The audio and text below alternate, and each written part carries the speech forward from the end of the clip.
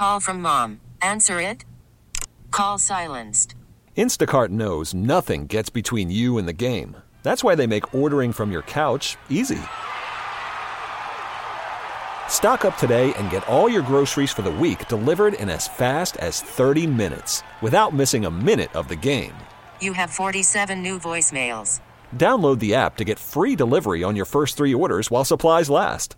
Minimum $10 per order. Additional terms apply. This episode is brought to you by Progressive Insurance. Whether you love true crime or comedy, celebrity interviews or news, you call the shots on what's in your podcast queue. And guess what? Now you can call them on your auto insurance too with the Name Your Price tool from Progressive. It works just the way it sounds. You tell Progressive how much you want to pay for car insurance, and they'll show you coverage options that fit your budget. Get your quote today at Progressive.com to join the over 28 million drivers who trust Progressive. Progressive Casualty Insurance Company and Affiliates. Price and coverage match limited by state law. Now, at your service. Welcome to the St. Louis Composting Garden Hotline with Mike Miller on the voice of St. Louis, KMOX. Yes, folks, thanks for stopping by. We'll be taking a good gardening stroll shortly, but right now, if you have any questions, concerns, or comments about your summertime landscape, 314-436-7900 or 1-800-925-1120. Questions, concerns, comments, or whatever. And Mr. Kelly. Yo. New home, how about the birds? They're starting to show up? Oh, it's interesting. What a sordid tale I have to tell. In front, I have 3 or 4 hummingbird feeders, depending on the day. They're doing okay. I've got about 4 birds that have been hanging out a little bit, and so far, I don't think they've been under attack by too many critters, but in the back. So it's our like sunroom and deck are up, and so there's a pole that holds up the feeder, but the raccoons come and get on that pole and get the feeder. So I got one that was kind of resistant to them. Somehow or another, they got to it, knocked it down. It fell 20 feet to the ground below. Ooh. Did it break? Yeah, but I was able to fix it. Then there's another one. So I put 2 or 3 hooks to hang it down lower so they couldn't really reach it. Well, last night we went to a concert, and before we left, I didn't put it away. It was missing this morning. Uh-oh. So when I get home, I'm going to have to go out the basement or the downstairs and see if it's down there still and see what kind of damage they have done. But apparently they got to it overnight. So this is going to be a battle with these guys. So you're going to start trapping them? No, they're too many to trap. They're too many. Really? And, they're so cute. They really are. They're destructive little whatevers. Right. But, the other day I chased them away, and the mom comes out of the woods and waits because one of the babies had run up into the tree. And so she noticed, I guess, one of them was missing. So she came out, kind of gave the all clear. He came running down. Passed her, went into the woods, and then she turned and went back into the woods. It was like she came out for him. She knew he was missing. Oh, wow. So, I mean, they're really cute, but boy, they're destructive, and boy, they're determined. They will. So this will be interesting. Really? Yeah. Yeah. So I've got some ideas. All right. And we'll see if they work. Well, sounds good. Well, sounds entertaining, as you said. It's a battle for sure. But the house is awesome, and we're very happy there. So perfect. Yeah. Great. This is Saturday morning. We get together and we have a discussion about what's impacting your landscape. And how about your houseplants that you set out or those that are still inside your house? And do you need to improve your soils this time of year? What should you be doing? Should you be looking out for bugs and diseases and insects? Use information that I share with you to make some good decisions. My thoughts will help, hopefully, and that will solidify with the final judgment on your shoulders. This is your show, and I appreciate you inviting me into your home, car, or wherever you happen to be listening. Another very important player is James. He's producing, so when you call, he answers the phone. He also pushes all the buttons so you can hear me when I'm talking. I'm Mike Miller. I've been hosting the Garden Hotline since 1994, and I can come to your home and do a landscape consultation. If you'd like for me to do a walk and talk, you can go to my website, MikeMillerDesigns.com. On the homepage, there's my email address and phone number where I can be reached. Today, after the show, I'm headed to Mascoutah, and looking forward to that. Well, let's get moving. Today's stroll is brought to you by St. Louis Composting, 636-861-3344. the first full week of summertime. Yes. So last week, Good Gardening Stroll, I said goodbye to Bear's Garden Shop. Now let's see what's happening in our yard. At the east end, that's where the garage and alley, there's probably a 4 or 5 foot wide planting space there. There's a huge stand of purple coneflowers, and a majority of those are self-seeded. I planted probably 2 or 3 plants, and now there's hundreds that are in bloom. Also, I spiced it up with some milkweed. Around to the north, in between the sidewalk and street, I have sedum acre, some white sweet alyssum, and some yellow creeping jenny there.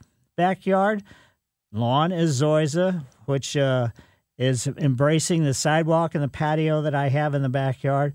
I have probably a dozen plus or minus pots with elephant ears, castor beans, calla lilies, morning glory, moonflowers, among others.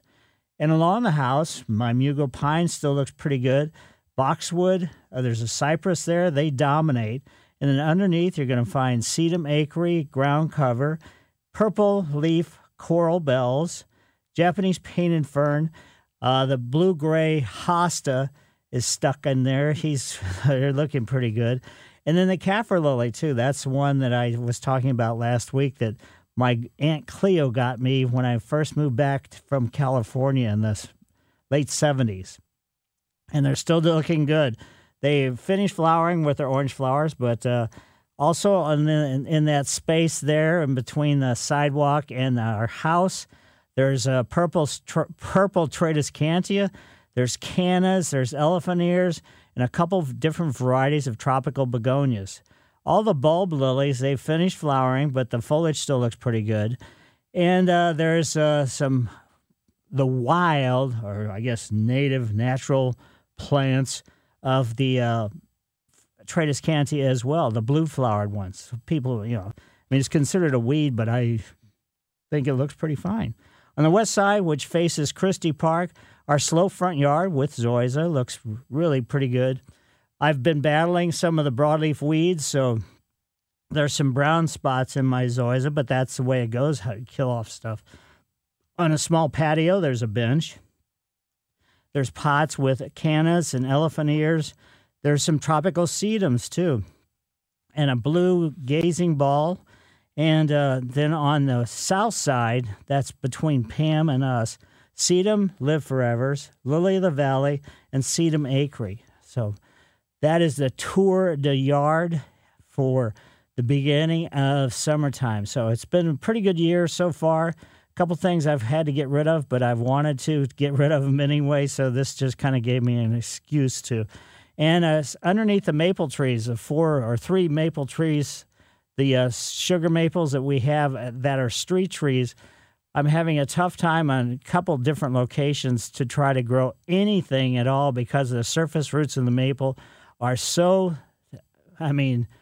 because they're squeezed in, to be honest with you, in between the sidewalk and the street, there's hardly any soil. I keep adding an inch or so of soil and just let it blend down into the existing soil. I work it in the hopes of trying to get something to grow, but it hasn't been all that much luck. I always think, this really looks good, and then 2 years later, it's gone. Anyway, Mike Miller, KMOX Garden Hotline, 314-436-7900 or 1-800-925-1120. Work or play, KMOX is right there with you. We go where you go.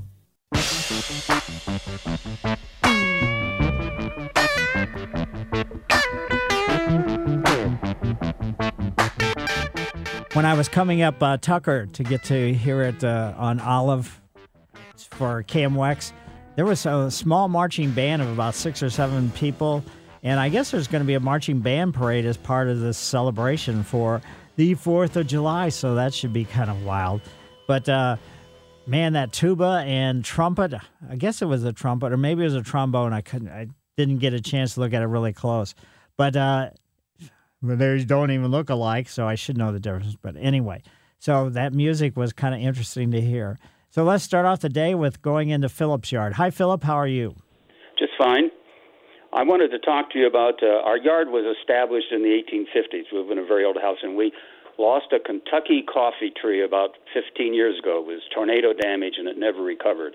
I wanted to know if I could plant a Kentucky coffee tree now in that same spot. 15 years later, if that tree has been gone that long, then certainly. Good. Thank you very much. Yeah. I mean, those are kind of interesting trees, too. Oh, it's fascinating, and hated to lose it, but it just never recovered. Well, that can happen for sure with the crazy storms that we have. But good luck with that. Thank you. Sure. And now let's go to Elias. Hello. Hi. Yeah, good morning, Mike. I have rosemary and some herbs, like Greek oregano and Italian and mint. It will help if I put the sand when I propagate them, and then I put them inside in the pot. Some sand and some compost will help with potting soil. Well, if you're going to get a potting soil, you could add those other things too, yes. But get a potting soil for starting plant material.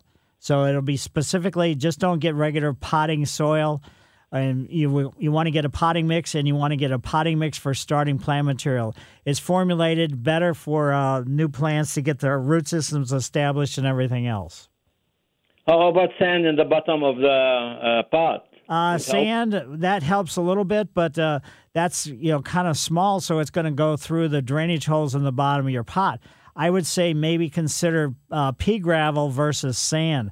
So an inch or two of pea gravel at the bottom of the pot, depending upon the size of the pot that you have, that will help with the drainage at the very bottom. Okay. My second question, I have used, and they go in on every direction. When is the best time to trim them? Yeah, not in the heat of the summertime. So wait until we're coming out of summertime, sometime after mid to late August, all the way up until I would say probably mid to late October. Get it done during that time period. Okay, my third question is, I have a raised garden and the weeds is flourishing. Do you have anything beside the chemical to use? I went to the Google and they said just 1 gallon of vinegar with 1 cup of salt. I said, no, doesn't sound good. Well, there are horticultural vinegars that will help control the weeds. And I would say, are you growing other plant material in there right now? Yeah, like tomatoes, basil, and some pepper, all the stuff. But I try to keep after the weeds, but as soon as it's rain, they're coming back. Sure. Yeah, so maybe in the future, just kind of watch out and get the weeds early on. But the unfortunate thing is weeds, as they grow, they can produce seed pretty quickly. They'll flower and seed and then drop the seed, so they kind of self-perpetuate themselves, and that's where their trouble is. Okay. Yeah. Okay. Well, thank you for your service, and remember, this land is my land, this land is your land, okay? Yes, very much so. Thanks, Elias. And now let's head over to Mary's yard. Hi, Mary. Good morning, Mike. Good morning. I have a friend who is having trouble with her plants, the lamb's ears, and they seem to be rotting from underneath. Any tips for her? Basically, they have to be in a really extremely well-drained soil, and they have to be in a situation where they're in the sun pretty much all day long, every day, as much as possible. But the drainage is extremely crucial. So is this an old stand or group or colony of the lamb's ear, or is this a new one she just planted? She has both in her garden. And the old ones seem to be dying out. Of course, maybe the new ones haven't been planted long enough for that to happen. I don't really know. Well, if she's had them, and they're on an older stand or colony or whatever, I'm surprised that in previous years they didn't have, trouble. But this early spring, there was a lot of moisture, but we haven't had much rain at all. I don't know if she's doing any additional watering or not. A lot of times. Well, I know. I'm sorry. I know. I'm sorry. Go ahead. A lot of times people think when a plant looks bad, it's because it needs more water, and many times that's exactly what it doesn't need. Well, that could be the case. She told me some friend told her to water for an hour. Whoa. Yeah, I thought that was too long. The lamb's ear really doesn't need any additional watering other than the rainfall, even if it's very inconsistent. Okay, that helps a great deal. I will call her and tell her. Well, Thank you. sure. Thank you, Mike. My Thank pleasure. you, Mike. We've got phone lines open, 314-436-7900 or 1-800-925-1120. Some of the things to think about as we have come into July, the iris that you have after they bloom, that's the time to divide your iris. So some of them, it's probably already done as far as flowering goes, and maybe it could have been a while ago, a couple months. And but still, you can still divide them during the month of during the month of July, and basically water newly installed planted trees and shrubs once a week, and water them pretty thorough. Don't water them, and hopefully you dug the hole the right size, and they've got adequate drainage for them, and also keep up with the weeding. I was telling the gentleman that. Where he had the tomato, or he had his vegetable garden, his raised bed, where he had a bad weed problem. When the weeds are growing, they can get pollinated and form seeds so quickly, and then just drop the seeds. So when you think that everything is okay, then you've got another colony of them coming.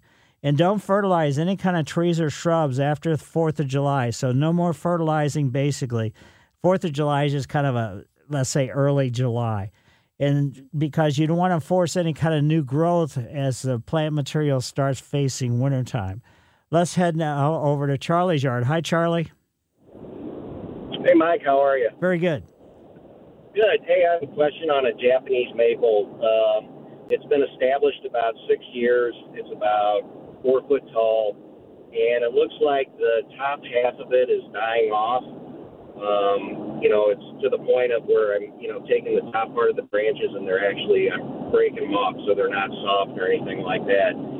I know with the winter it was pretty cold, so I'm not sure if it just got frostbitten and it might come back, or if there's some sort of a disease that's going on. The soil's draining well, it's well mulched, the whole 9 yards.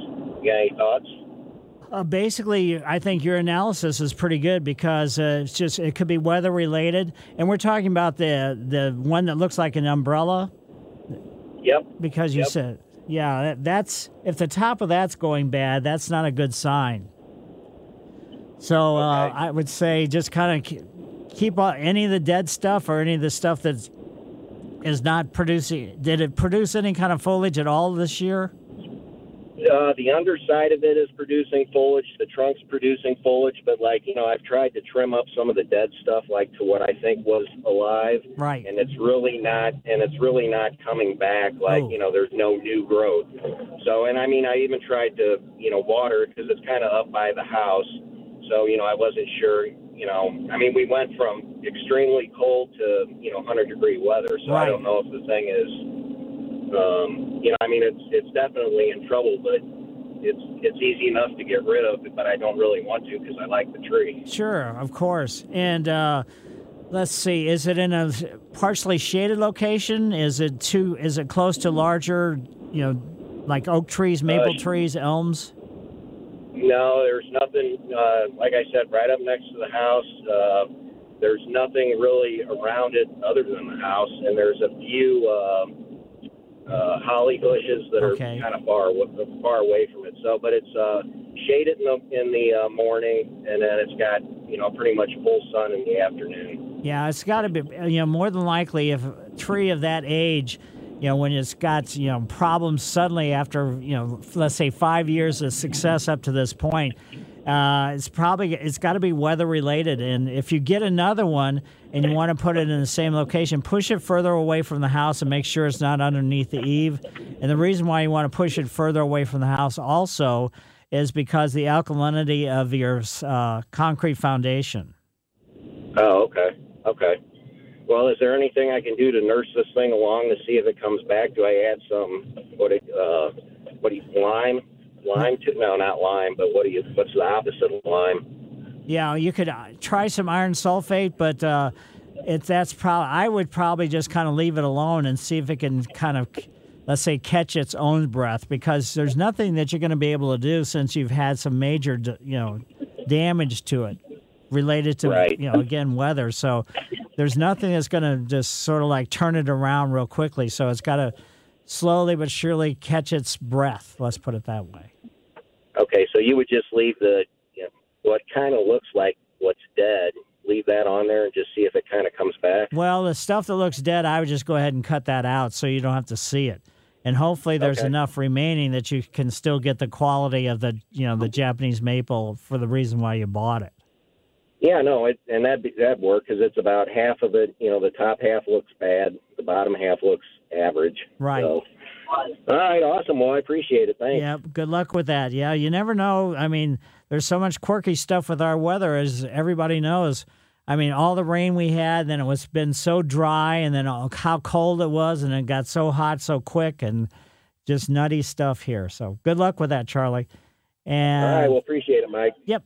Mike Miller, KMOX Garden Hotline, back after these messages. Worried about letting someone else pick out the perfect avocado for your perfect impress them on the third date guacamole? Well, good thing Instacart shoppers are as picky as you are. They find ripe avocados like it's their guac on the line. They are milk expiration date detectives. They bag eggs like the 12 precious pieces of cargo they are. So let Instacart shoppers overthink your groceries so that you can overthink what you'll wear on that third date.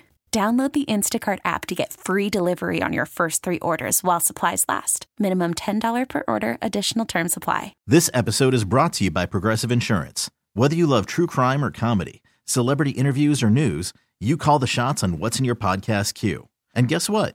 Now you can call them on your auto insurance too with the Name Your Price tool from Progressive. It works just the way it sounds. You tell Progressive how much you want to pay for car insurance, and they'll show you coverage options that fit your budget. Get your quote today at Progressive.com to join the over 28 million drivers who trust Progressive. Progressive Casualty Insurance Company and Affiliates. Price and coverage match limited by state law. I'm Sandra, and I'm just the professional your small business was looking for. But you didn't hire me because you didn't use LinkedIn Jobs. LinkedIn has professionals you can't find anywhere else, including those who aren't actively looking for a new job, but might be open to the perfect role, like me. In a given month, over 70% of LinkedIn users don't visit other leading job sites. So if you're not looking on LinkedIn, you'll miss out on great candidates like Sandra. Start hiring professionals like a professional. Post your free job on linkedin.com/recommend today. KMOX is Cardinals Radio. It's the Cards and Phillies this afternoon. Ameren pregame show 2:10. First pitch 3:05 on KMOX and streaming on KMOX.com.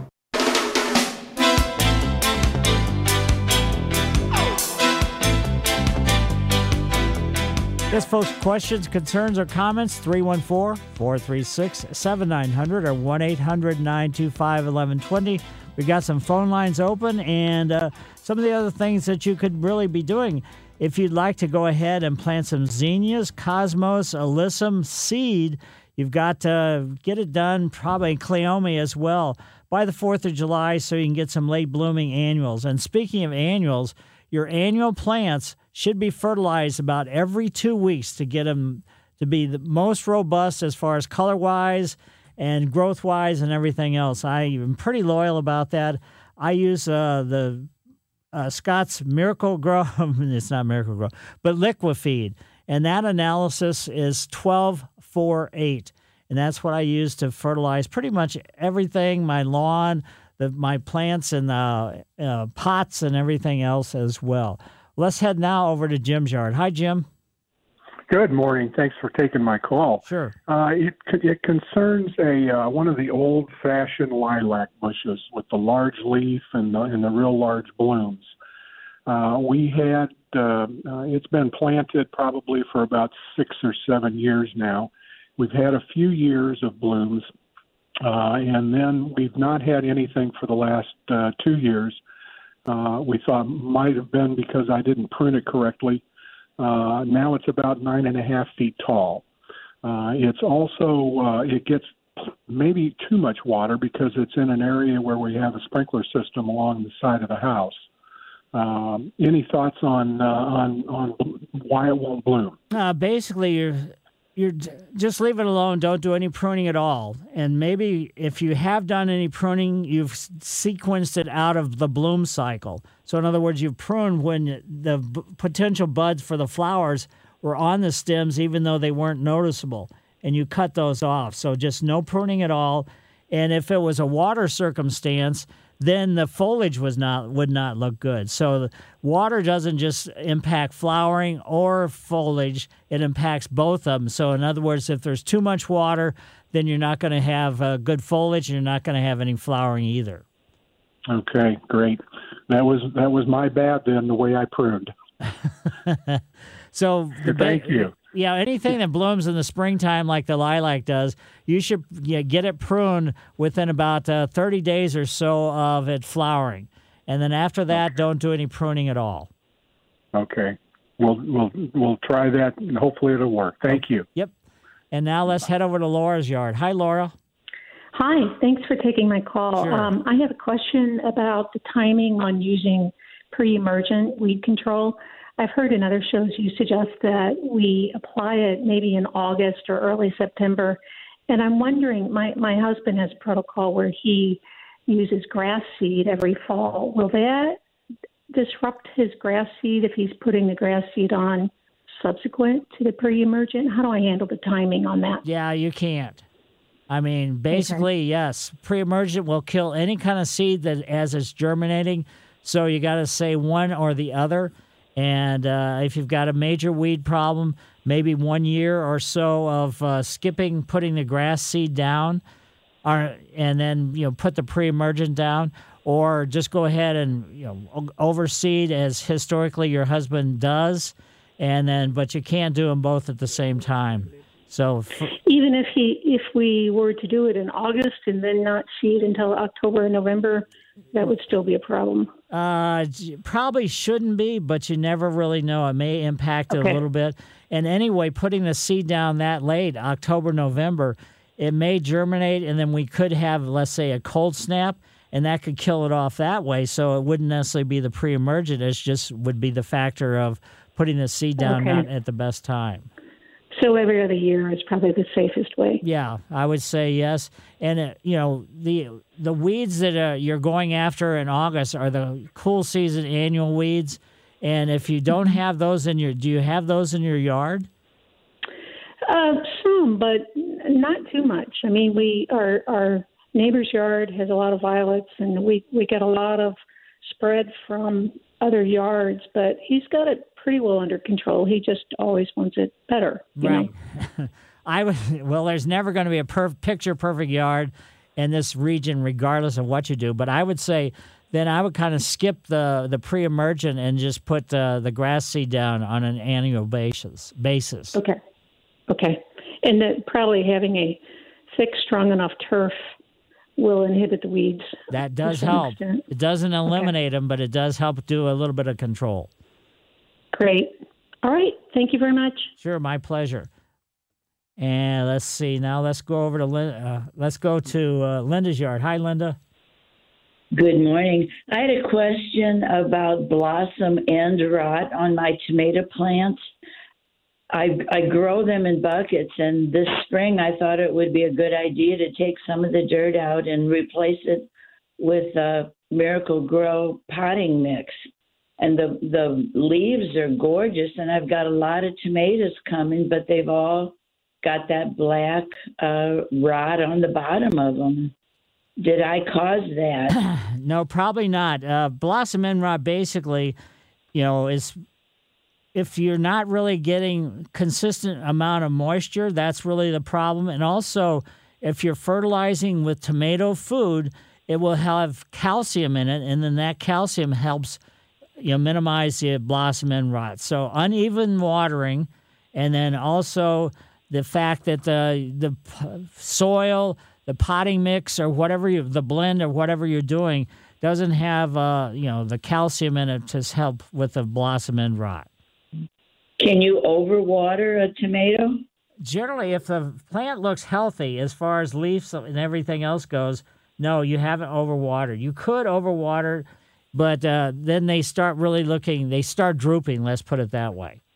Mm-hmm. Okay, well, I'll try to control the watering because I'm using the Miracle Grow tomato food. Well, that sounds perfect. So just, irregular watering, that could cause the problem. So you're doing everything you possibly can. Will the tomato plant come out of this funk and start giving me nice tomatoes? Well, it should. I mean, they still have a couple months of, production ahead of them. So that's something that, is a realistic circumstance. Keep trying. Yeah. And also, I was going to say about the hummingbird feeders.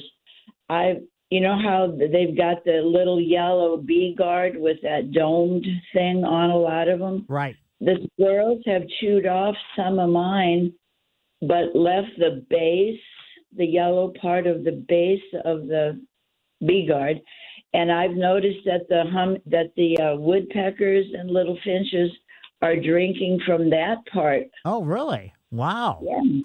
So that's really been cool to watch them. They're taking advantage. So maybe some people might not want to replace the bee guards if they get lost because the other birds are enjoying them. Wow, that's very true. Well, thank you so much, Mike. Sure, thank my pleasure. And now let's go from Linda to another Linda. Hi, Linda. Hi, Mike. Hi. Hi. I was just listening to the other Linda talk about this blossom end rot, and I think that we have solved that with ours. We had it. And every year now, when we plant our tomato plants, in the bottom of the hole, we put eggshells, composted eggshells, and banana peel for the calcium and potassium. And we also use this tomato food that we got at a local nursery out here in Oakville. It's called a frog, and it's really got a high calcium content. And so, but I think it's mostly the eggshells. And then we continue just to put our eggshells, around the tomatoes after they're growing. So we just don't have that problem anymore in a pot or in the ground. Well, that sounds great.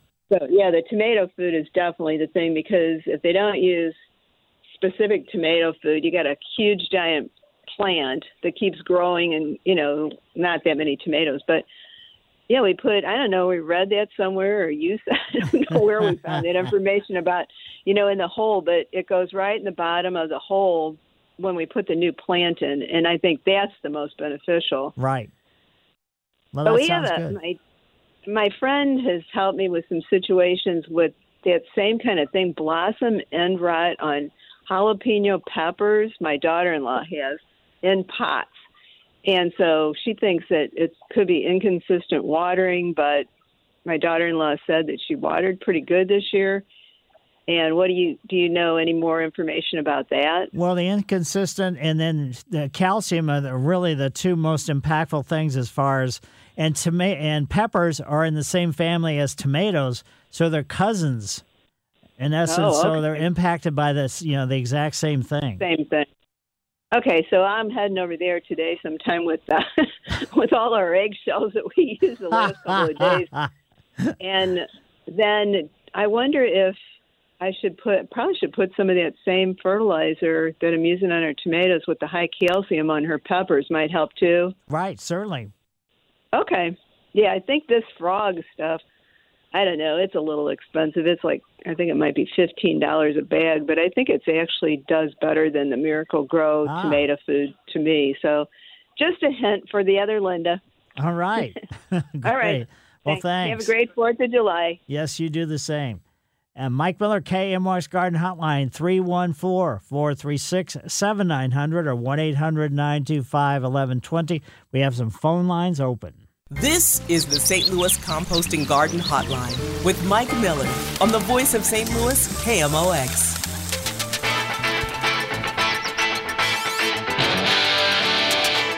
Yes, folks, 314-436-7900 or 1-800-925-1120. We have a few minutes before we go to a break. And the lady was calling earlier, and she was wondering about putting pre-emergent out at the same time that her husband puts out grass seed. And I told her, no, you can't do that. The weeds that would be problematic that germinate in August, mid to late August, are henbit, dead nettle, chickweed, annual bluegrass, prickly lettuce, Persian speedwell, rabbit's foot clover, shepherd's purse. Those are the ones that are problematic. They germinate in August, grow all winter long, then probably after a couple months, then they start producing seed, then they drop the seed. That's where the problems with these annual weeds are. And those are the cool season weeds. Now, the warm season weeds are completely different. You control those with a pre-emergent in the springtime. But you cannot put down a pre-emergent the same time you put down grass seed because it will kill it. It doesn't really care what the seed is. Any seed that germinates, it's got trouble. Another thing also, we've had several questions related to tomatoes. So after you have good luck with your tomato, you harvest them, they should be kept cool for like a week before you eat them. I mean, you can hold them that long. But you're better off not to put your tomatoes in refrigerators. It's a little bit too cool. Another thing, if you have rhubarb or asparagus, keep ahead of the weeds as far as that goes. But this is a good time of year to make a fertilizing on your rhubarb or asparagus as well. Your cool season lawns, no fertilizer, but also keep the watering consistent. Don't overwater, but don't underwater either.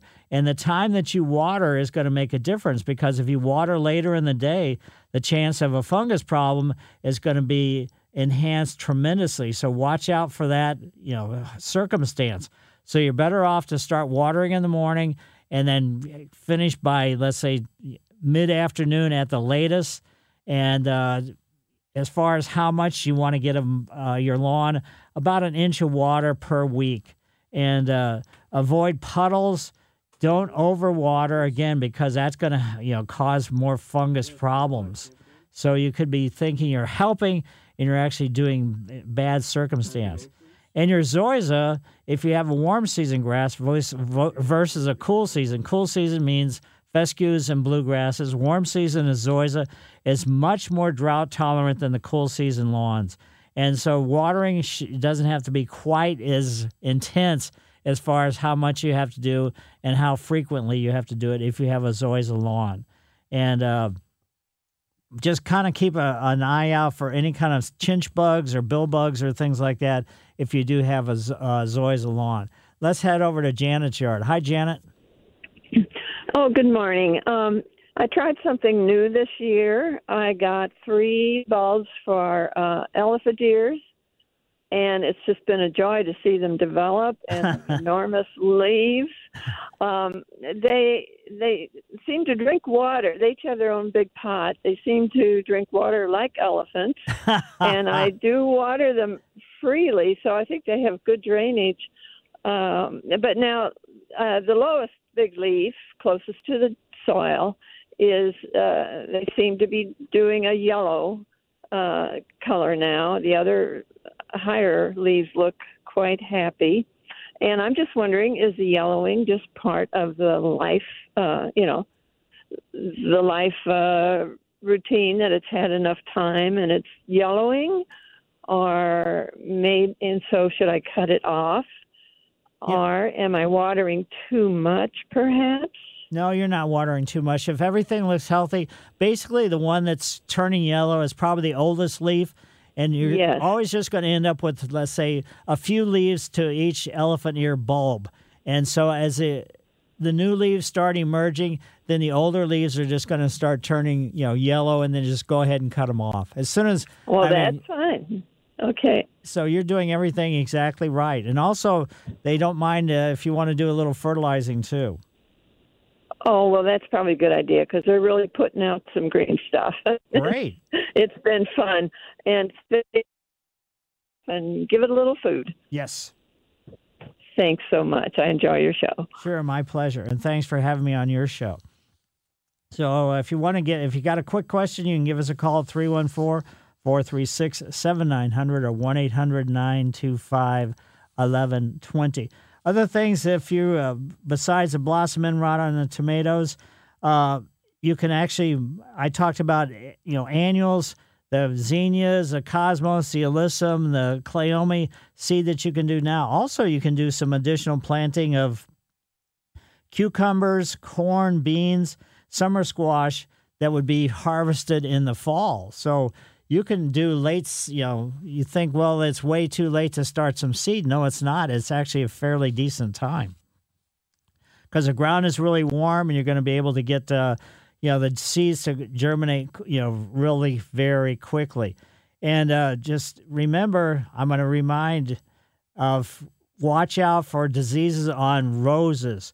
So anytime you start to see some of the spotting and things like that, if you can't figure out what the fungus or problem is on your rose, take some into the garden center and let them tell you this is what the problem is, this is what you should treat it with, rather than just trying to guess. And watch out for the Japanese beetles. Somebody sent me an email, and I said traps really help. And because he was a little bit concerned, he just got tired of having to spray, and the insecticide basically has to hit the Japanese beetle directly, or it's not very effective. But another way to take care of that situation is using a systemic insecticide. Systemic means it goes onto the ground, up through the vascular system of the plant material, through the root system, and then basically all the way out to the leaf. And then if anything starts feeding on that, it's going to be a situation where the bug is dead because it ate some foliage that was impacted by systemic insecticide. So systemics are really a good way to think about doing some control. Your mowing height, with your warm season grass, you're going to still cut it a little bit shorter. But with your cool season grass, you want to make it so they're probably, let's say, 3.5 to 4 inches. Set your mower at that height. With the warm season grass, I cut mine a little bit taller, and some of the neighbors were yelling at me, "Is our grass tall enough now that we can go ahead and mow?" Well, Anyway, we've got another hour of the show, so 314-436-7900 or 1-800-925-1120. Back after the news.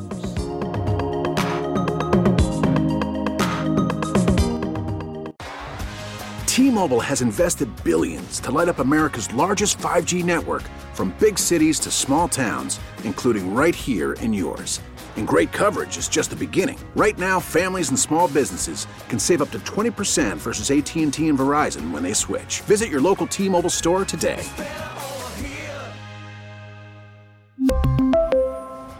Plan savings with 3 lines of T-Mobile Essentials versus comparable available plans. Plan features and taxes and fees may vary.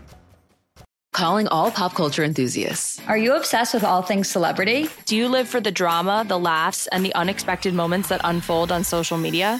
Then you're going to want to tune in to the Comments by Celebs podcast. Join us 3 times a week as we deep dive into every aspect of pop culture. Whether it's dissecting the latest trends or just chatting about your favorite celebs, Comments by Celebs has you covered. We have new episodes out every week. Follow and listen to Comments by Celebs on the free Odyssey app or wherever you get your podcasts. Now, at your service. Welcome to the St. Louis Composting Garden Hotline with Mike Miller on the voice of St. Louis, KMOX. Yes, folks, it is the Garden Hotline, tip of the trowel hour, and I'll be giving that shortly. But right now, you can give a call, 314-436-7900 or 1-800-925-1120 with the ideas, questions, concerns, or comments. Sue and Jill will be getting to you shortly.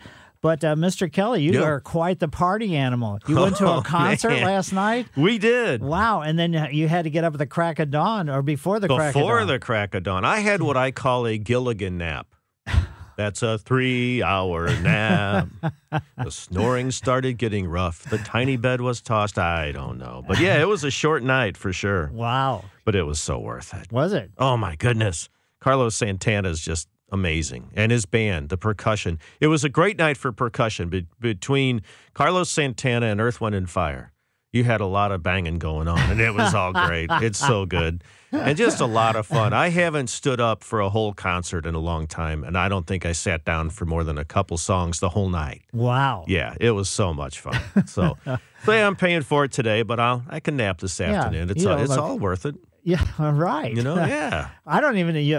I didn't hear that concert was even being staged. Well, it was actually scheduled a couple years ago. So here, if you got time, I got a quick story. Okay. So, we got our concert tickets, and you look at them, and it says July 1st, right? Well, a year ago, July 1st, we drove out to Riverport, Hollywood Amphitheater, and there's nothing there. And then we took another look, and it said, July 1st, 2022. Because you don't usually have concert tickets more than a year in advance. Exactly. And so we had a dry run last year. Like fun. Yeah, and last night was the real thing. Wow, and it was perfect. well worth it, yes. So, yeah, it was great. Great. Yep. Good to hear. You bet. Thanks. Yes, folks, and thanks for having me on your show. We can discuss plant selection, caring for, ups and downs and all arounds of annuals, bulbs, edibles, ground covers, houseplants, lawns, perennials, roses, trees, shrubs, vines, or water gardens. I'll share my thoughts, but please remember my answers, comments, and opinions is not the only garden path that will take you towards success. Across the big board, James, he's producing. He answers the phone, so he just needs your first name. And when he's not answering the phone, he's pushing buttons and doing all kinds of other stuff as well. I spend my week and weekends doing landscape consultations, which I call a walk and talk. If you'd like for me to come to your home, you can go to my website, MikeMillerDesigns.com. On the homepage, there's my email address and phone number. Mascoutah is where I'm headed after the show today, so it should be some fun. I haven't been to Mascoutah for a while. Tip of the trowel is a special recognition for individual, group, or a situation that's made an impression on me. It is brought to you by St. Louis Composting, 636-861-3344. Tip of the trowel goes out to the celebration for the 4th of July. It's downtown every year. Some years we do come down for the fireworks. I don't know if we're going to come down this year or not, but it's just the overall situation. All the people are very nice as far as, at the booths and just working and just kind of in general. And to orchestrate that is just kind of incredible. So a tip of the trowel goes out to everybody that's associated with, what is that, 4th of July parade? It's not just a parade. It's a lot more than that. It's just a lot of fun all over sort of the center of downtown around the arch. So we can get a couple calls in before we take a break. Let's start off with Jill. Jill, how are you today? I'm just fine, Mike. How are you? Very good. My question is, I grow annual hibiscus. I set them in pots and kind of nurse them along. Of course, they love the heat and the sunshine, but they set buds, oftentimes set buds, and then the buds yellow and the stem yellows, and they drop off and they don't bloom. Do you know why that is? No, these are annual. So in other words, these are ones that you're talking about perennial type, or you're talking about the tree types? I'm just talking about the annual ones that you set in, and you put in a pot or whatever. They're not the big perennials; they're the annuals. Okay, so the tropicals might. Yeah, the only thing I can think of is the watering circumstance that would cause that. So I would back off on the watering. I'm assuming you're doing the fertilizing and everything else. And, yes. I mean, you're doing everything just right. It just seems like, what you're describing is related to watering. So back off on the watering. Will do. Thank you, Mike. Sure, my pleasure. Okay, bye. Bye. And now let's go over to Sue's yard. Hi, Sue. Hi, how are you, Mike? Very good. Our backyard is bordered on two sides by fields, which are cut but not weeded or anything, and we're getting creeping Charlie all over our backyard. What do I do? Basically, you can use like a weed be gone type thing. That's what I would go after with. And then, okay, and then we'll have to reseed? Yeah, I mean, you're going to try to get as much of it under control as you can now. And yeah, you will have to probably reseed because it's, it's a horrible weed for sure, and it just keeps going and going and going and going. And once it gets established, it's real trouble. So just watch out for that. Well, I think it's established now. So, but just realize, if you read the temperature on the label related to, don't spray this weed killer, during when the temperature is above X amount of degrees, because you could do some damage to the plants that you're not trying to impact. So just got to be careful about that. But a Weed B Gon should get rid of it. Okay, what about Roundup? Roundup will kill everything. So Weed B Gon won't. Yeah, Weed B Gon, if we're talking about in your lawn, Weed B Gon will not impact your grass. It will impact the creeping Charlie only. Okay, great. Thank you very much. Sure, my pleasure. And now let's go over to Larry's yard. Hi, Larry. Good morning, Mike. Good morning. I have a question regarding black-eyed Susans. I've got several in the backyard, been there about 3 years. They're doing great. The foliage looks good. Early spring, I transplanted some to a planter in the front yard. And the ones in the planter are drooping. The foliage does not look good. And I've used a potting mix. I'm careful as far as watering and fertilizing about once every 3 weeks or so. And any suggestions about the ones in the planter? The ones in the planter, they just don't have the root system established. So whatever happened when you dug them up and moved them to the new location, they just haven't had a chance to catch up, and that's what the problem is. I would say watch out. Don't do any kind of fertilizing. Watch out about overwatering. Let them kind of catch their breath, because black-eyed Susans, generally the sunflower family of that that nature, really don't like a whole lot of water. So if they're looking bad, definitely don't water. Just leave them alone. Okay. But they will grow in a container, right? They should. I've grown black-eyed Susans in a container. I've grown purple coneflowers in containers. It just depends upon the exposure, how much soil there is. Because there has to be enough. I mean, they can take the heat, they can take the sun, they can take everything. But if it's a little bit too intense, then it could be problematic to it. So I don't know how big your planter box is. Yeah, it's about 3 foot long. And how deep? It's about 18 inches deep. Oh, so that should be adequate. Okay. All right, Mike. Well, thank you for the advice, and happy 4th of July. Same to you. And thanks for having me on your show. Mike Miller, KMOX Garden Hotline, back after these messages. 314-436-7900 or 1-800-925-1120. Local news and information direct to your smart speaker. Just say, play KMOX.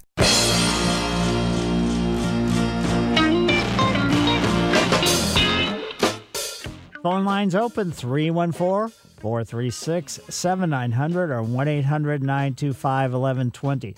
Let's head over and see what's going on with Connie's yard. Hi, Connie.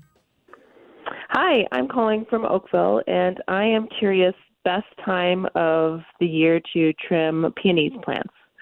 Basically, leave the foliage. They've already finished flowering. You've cut the spent flowers off, probably, or you should have. And just when the foliage starts turning yellowish, which is probably going to be, another month or two, then you can cut it off. But leave it while it still looks robust and green. Leave it and then cut it off once it starts, let's say, heading downhill. Okay. And also fertilizing a lawn. I know you mentioned a little earlier, but we have been using Milorganite, and we have a mix of probably fescue and some zoysia. Okay to be using that this time of the year? Yeah, it's pretty low analysis. So, I mean, the fescue doesn't really like to be fertilized during the heat of the summertime, but, since you're using Milorganite, it's very low analysis. It shouldn't probably do any kind of problem with that. And that's a pretty wild combination of lawns.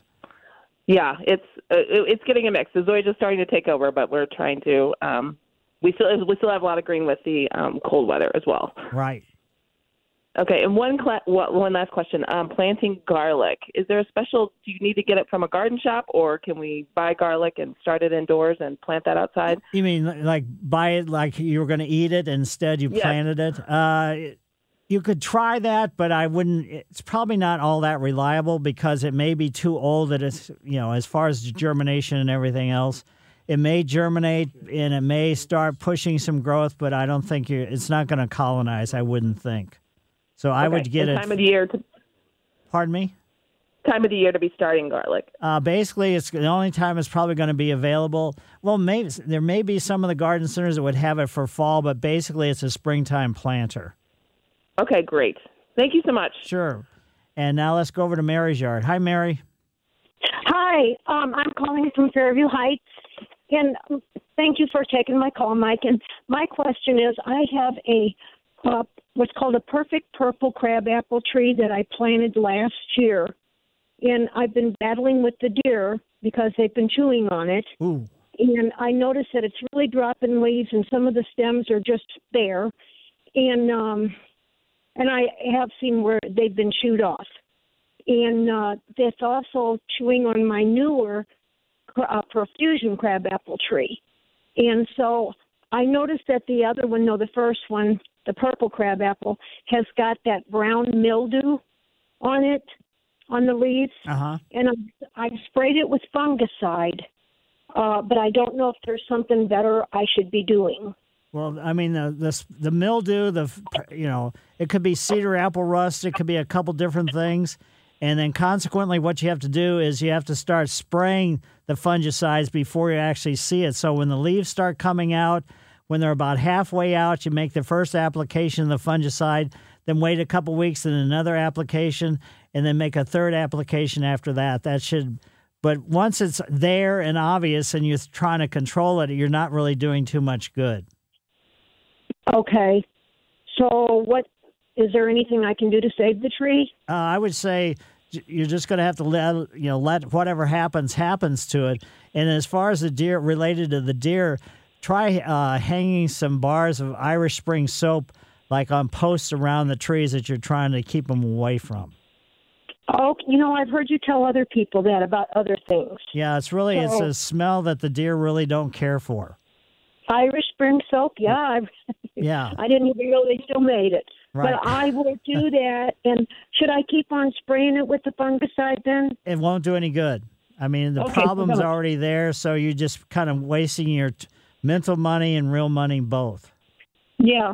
And the last time I tried to do it, it just fell down back in my face, so I really wasn't enjoying it. Yeah. So, okay, well, thanks very much, Mike. You really helped, and good luck with your show. And I listen to you almost every Saturday if I'm not working. Well, great. Well, thanks. Thanks for having me on your show. If you weren't there, I wouldn't be here. Well, thank you so much. Sure. And now let's head over to Jim's yard. Hi, Jim. Yeah, Mike. I've got a couple of oak trees in the backyard. They're about 30 years old. And I guess it was last fall or this spring that they just rained down with a lot of acorns. I had so many acorns, I was just crunching all over the place. And I tried to pick up some of the acorns, but obviously I didn't get them all. And I probably have around 300 small little sprouts coming up in the middle of the yard. And I didn't know, I initially tried to start pulling them out, and that's just an endless project. Right. And I didn't know whether just cutting the grass is going to get rid of them or whether they're just going to keep on coming back. Well, if there's only like two sets of leaves, so in other words, 4 leaves, if you cut off those 4 leaves and just leave the stem, that'll kill it. So okay. I don't know how low your mower's set or anything like that. Yeah, see, I didn't want to get too low right now because, it's too hot. Right, exactly. So you have to just kind of be careful. So, I mean, you could just go out there with just a pruner and just cut off, 10 or 15 a day until you finally get them all cut. Yeah, I appreciate that very much. And one other question. I have some hydrangea, and they're just not blooming. They're 2 or 3 years old. They're the miniature ones. And they're just not blooming at all. And I just didn't know if it's a question of they're just not bloomers or if I just don't have them in the right area. Well, that could be either one of those type things. So historically, have they bloomed the previous 2 years? No. No. They have not bloomed since we even put them in. Okay, so I would say get rid of them. Okay. I appreciate it. Sure. Thank you very much. Have a good weekend. Yep, you do the very same thing. And now let's go over to Doug's yard. Hi, Doug. Hey, Mike. Good morning. Good morning. Say, we had a Bradford tree removed from our front yard this past week. It was probably about 40 feet tall. Ooh. It was a pretty big tree, and I'm surprised it lasted that long in the wind in St. Louis.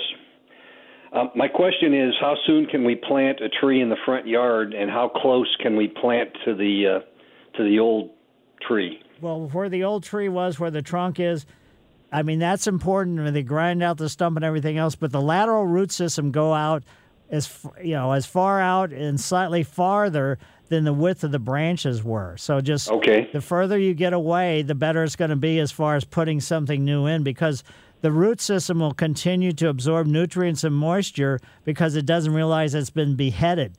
So it's going to take it a couple of years before the root system entirely implodes. So don't put it too close, because it's going to be just trouble for anything that you put in there.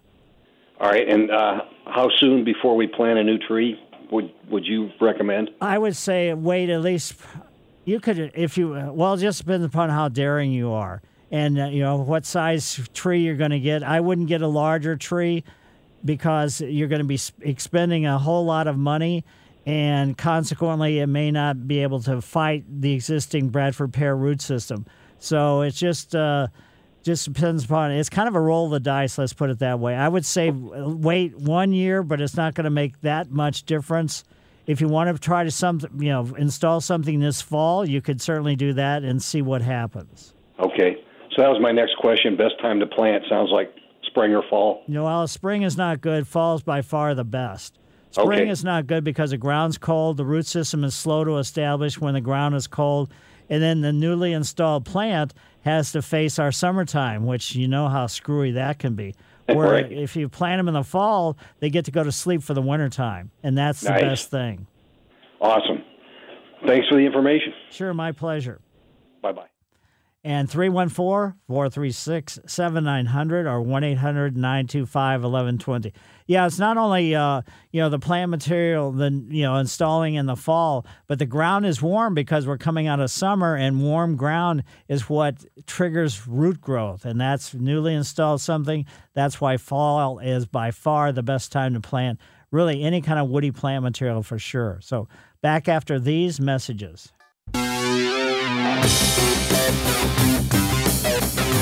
If you live in an area where deer are problematic and you're trying to grow some perennials, here's a list of perennials. These are sun varieties that the deer really stay away from. So one would be the milkweed, columbine, primrose, lungwort, purple coneflower, and the majority of the varieties of ferns, which some can take the sun, some can take the shade, and the Russian sage.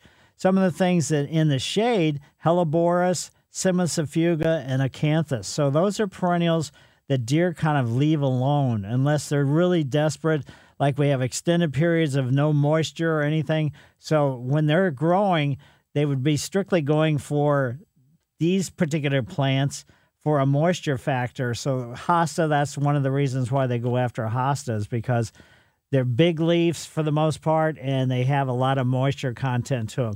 Some of the bulbs, the onions, the crocus, the snowdrops, the grape hyacinths, the fritillarias, and the daffodils, they stay generally away from for the most part. So let's head over to Tom's yard and see what's going on over there. Hi, Tom. Hi, good morning, Mike. Good morning. Real quick, my experience with removing a Bradford pear and replacing it with something else. 3 years ago, we had 3 Bradford pears cut down, and I found this herbicide called Crossbow, and so I used it full strength on the stumps around the cambium layer, and within 3 or 4 months, the stumps and the roots were dead. Wow! And I had a stump grinder come by in the spring, just because I wanted them to go through winter and make sure that they were dead. And the stump grinder came, removed the stumps. We had 2 crabapple trees planted nearby. It was in the strip between our street and our sidewalk. And we're going on year 3 with the crabapples. They're looking great. I was able to pull out most of the dead, rotted root from the pear trees. And I also got 3 free trees from Missouri Forest Relief for their pear buyback program. Right. Wow. Well, that's great. That's good insight. So good luck to the gentleman with the dead Bradford pear. Right. Right. Well, thanks a lot. Nothing teaches like experience. Thanks, Mike. Yep, thank you. So we have phone lines open, 314-436-7900 or 1-800-925-1120. Just remember, we still haven't had that rain. They keep talking, well, we're going to have rain on Saturday, rain Sunday, rain Monday, but we really haven't had much. Now, there are areas south of the city in Jefferson County and spots like that have had some rain this morning, but an inch of water, really, whether it's irrigated, from sprinklers, regardless of how it's done, rainfall or anything else, is really what plant material just in general needs. And just remember, if we have stronger winds, that dries out the ground, that dries out the moisture just for the plant materials too. So we've had some, relatively strong winds, and just kind of keep that in mind. And as far as like disease prevention on your lawns, keep your mower blades sharp. That makes a huge difference, because a dull mower blade will have a tendency to kind of fray the top of the blade, and that encourages disease problems in general. So just, keep it sharp. There's no problem with doing that. So also make sure that you do your mowing enough where the clippings, as you run over it with your mower, are generally about 1 inch, not much longer than that, because if it gets too long, then they kind of pile up on top of each other, and that could be problems from the standpoint because you haven't, let's say, bagged them, and consequently that can cause humidity problems and a fungus problem. So there's all kinds of different things that you have to be conscious of, because fungus, on the cool season lawns is a major problem. Yes, on warm season lawns too, but on the fescues and bluegrasses, it's by far the worst. And now let's go over to Joan's yard. Hi, Joan. Hi. Hi. You're always talking about the ash trees, and I have a mountain ash.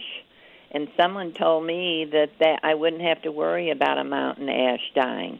Yeah. Is that true? Yeah, generally the mountain ash are not impacted by the emerald ash borer. Okay, because mine is beautiful. Right. And I thought, I hope it's not going to die. No, you should be okay. Okay, thank you very much. Sure, my pleasure. And this is a good time of year too, because we're in kind of, let's say, just the starting of summertime. But if we're going to do any kind of, let's say, applications of fall feeding for our cool season lawns, get your soil tested and find out what's going on with your soil test. That soil test is going to tell you if you're going to do some fertilizing. Watch out, because you've got extreme amounts of this, you don't have enough of this, that. It's going to tell you exactly what your soil is about.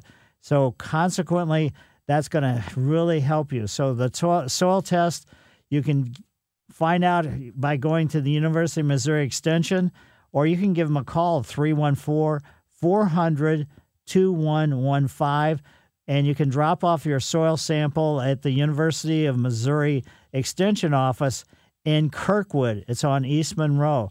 Or else you can just ship it down to Columbia and have it sent down there.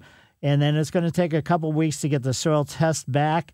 And the soil test is going to tell you the soil conditions really have a huge impact on your plant health, not just for lawns and anything else, for any kind of plant material. And so you may be, especially if you've been using the same fertilizer over and over and over again for years, like a triple 12 or something like that, the last two numbers have a tendency to build up in your soil, and they become to the disadvantage of whatever you're trying to grow. So now let's go from Joan's yard over to Diane's yard. Hi, Diane. Oh, hi there. Hi. I had 5 arborvitae planted last spring. They're about 5 foot tall. 4 are looking great. One of them has a yellow tint to it and not looking good, and it's about 10 foot from where I have water coming out. I'm wondering, is that yellow tint a result of maybe getting too much water? It could certainly be. Arborvitae generally, the part of the world they're from, let's say historically, is very rocky, And so that means there's not a lot of potential for extremely wet circumstances for the root system. So, yes, this doesn't sound good. Is there any way, if I try to keep that water from coming over there, will it turn around or is it too late? Maybe too late. It just depends upon how yellow it is. But once they start turning yellow, overall, that's not a good sign because their ability to then produce chlorophyll, which is food, is reduced because it's not green anymore. And that's not to say plants that have foliage that's, let's say, maroon like a Japanese maple or yellow like this plant or whatever it happens to be is, it could be problematic. It could be trouble. You could try it and see what's going to happen and just kind of keep your fingers crossed. Okay. Darn. Okay. Well, that's what I was afraid of. Yeah, it may be okay, but it doesn't sound good. Yeah, it doesn't look good. So, okay. Thanks for the info. Love your show. My pleasure. And now let's see what's going on with Denny. Hi, Denny. Good morning, Mike. Hey, Mike, I've got a stand of liriope grass that goes along our front entry sidewalk, and it's just overrun this year with nutsedge. Is there any way that I could treat the nutsedge that's in the middle somehow without harming the liriope? Yeah, there is actually a nutsedge killer, or, basically should not, impact your liriope. Okay, but it is selective enough that it won't hurt the rest of it? But just watch out as far as related to temperature-wise. So even though, in theory, won't impact your liriope, if it's too hot when you're spraying, it could impact the liriope, adversely. So just be real cautious about that. So maybe watch for a temperature moderation and try it at that time. Look at the nutsedge, label and read the label. Read it carefully. If there's any cautionary type things about spraying, and just follow that. Don't say, well, it's really not going to make that much difference, even though it's that hot. It's cloudy. So what? It's temperature wise, it makes a difference. Okay. One more real quick question. Sure. So I have a couple of crabapple trees, and I usually early in the season apply dormant oil spray on them, and it's really helped them a lot. Right. But I noticed that as we kind of start moving along here in the summer, last couple of years, that they get a little bit more, the leaves start to get a little more spotty and yellow and stuff like that. Is it okay, as hot as it's been, can I apply another coating of the dormant oil? Is that something I need to be temperature sensitive as well? Yes. Dormant oil spray has to be sprayed basically when there's no foliage on it. But there is there is a summer weight horticultural oil that you can apply when the temperatures are higher. I see. Okay, good. All right. Very good. Well, you answered both my questions. Thanks a lot, Mike. Great. My pleasure. And 314-436-7900 or 1-800-925-1120. Back after these messages. This is the St. Louis Composting Garden Hotline with Mike Miller on the voice of St. Louis, KMOX.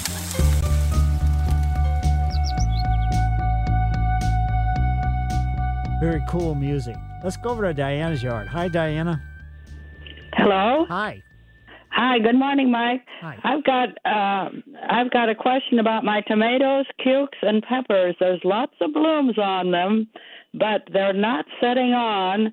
And someone sprayed my carpenter bees about a few weeks ago. I was wondering if I'm having a problem with not having enough pollinators.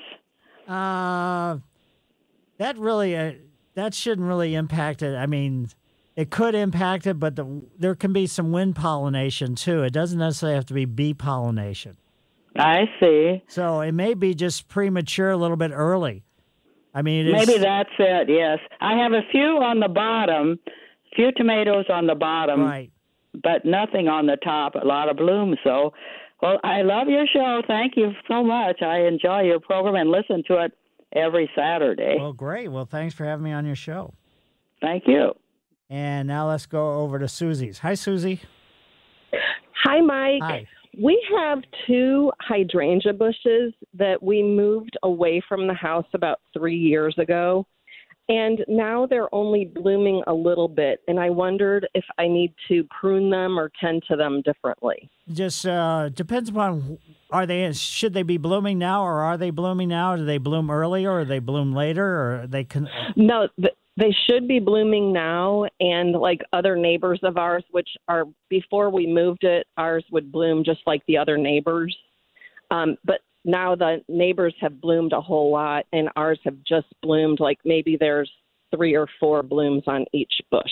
It just may be the root system is not established enough, and it just, it may be just a maturity factor. Even though you'd think a couple years should be adequate, you never know. Each individual plant in the individual circumstance where they were moved from and to, that could probably be the impact. If the foliage still looks good, if everything looks good, I would say don't get in too much of a panic. And are you fertilizing them at all? No, I haven't. Should I? Yes. I mean, I would go ahead and fertilize them and use an acid-based fertilizer, so one for acid-loving plants. Okay. Okay, great. And see if that'll help you. Thank you so much. Yep. And, I mean, historically, where they were before you moved them, you probably weren't fertilizing at that time at all, and you were still having great flowers. But since they've been moved, they're kind of in a different situation or circumstance. So good luck with that, Susie. And now let's go over to Dave's. Hi, Dave. Good morning. Thanks for taking my call. Just wanted to ask your opinion on something. I ordered 2 trees from a local nursery that were supposed to be, I ordered them in May, and I purchased them, should I say, instead of ordered them. And they said that they couldn't come out and plant it until mid-June. And then when mid-June came, they said, we can't get out there because it's too hot to plant the trees. And so we'll be there on July 15th. Now, one of them is a red maple and the other one is a magnolia. And is that too late to plant trees? Well, let me put it this way. If they said mid-June was too hot, mid-July is going to be hotter than mid-June. That's what I thought. So, I mean, historically, maybe this, June was a little bit warmer than normal. But that seems a little bit intense because, I mean, they're being taken care of at the nursery. I would tell them to kind of hold off and do the installation, in like mid to late August, early September, as opposed to doing it in July. Mm-hmm. All right. Yeah, that's what I thought. I also, one more quickie, Sure. if I may. I have about 8 or 9 years ago, I purchased a white crepe myrtle and a red crepe myrtle. And every year, the red crepe myrtle dies down, and it does come back the next year, but I never get any flowers from it, and it only gets about 3 or 4 feet high. The white crepe myrtle is going like crazy. It's about 10 or 12 feet high, blooms every summer, and it's a beautiful plant. But are we too far north for the red, or what? No, the red. There's some spectacular reds right now as you drive around through the city. So this particular one, the shrub-wise, maybe it is a dwarf. Maybe there's other factors as far as the installation. Those are the kind of things that could be impacting it. But if it hasn't done very well while let's say its cousin has done fantastic, I'd say get rid of the red one, and try to get a new one and see if you could take it off from there. All righty, great. All right, thanks very much. Appreciate your advice. Sure, my pleasure. Yeah, a lot of times it becomes real trouble if you try something, you get something at the same time, and one's short, because there are dwarf crepe myrtles. But if it's dwarf, there's nothing wrong with that, but it still should be flowering. That's not something that says it can't be, flowering. So thanks, David. Greatly appreciate it. And thanks to everybody for calling in today and for listening to the show. So, and wow, 4th of July, we're in our neighborhood in South City. We can't really see them, but a couple nights in a row now, we've heard some fireworks. So people are getting out there shooting off those bottle rockets, I guess, or these are, some that are much more than the bottle rocket, apparently. Also, watch out for the monarch butterflies. They could be arriving soon So just like the hummingbirds and everything else, just really kind of keep that in mind. And get rid of trouble. If you got plants with bad aesthetic or growth habits, just like I was talking with this gentleman, consider getting rid of it, because you can keep fooling around with something and the end result is not going to be satisfying for you. So really keep that in mind, where it's like, I can fool around with this a little bit more and a little bit more. And another thing, as I continue to say, when you're addressing certain scenarios, chemical related at all, read the label entirely. Don't assume anything. Read and understand. So Mike Miller, KMOX Garden Hotline. I will see you next week.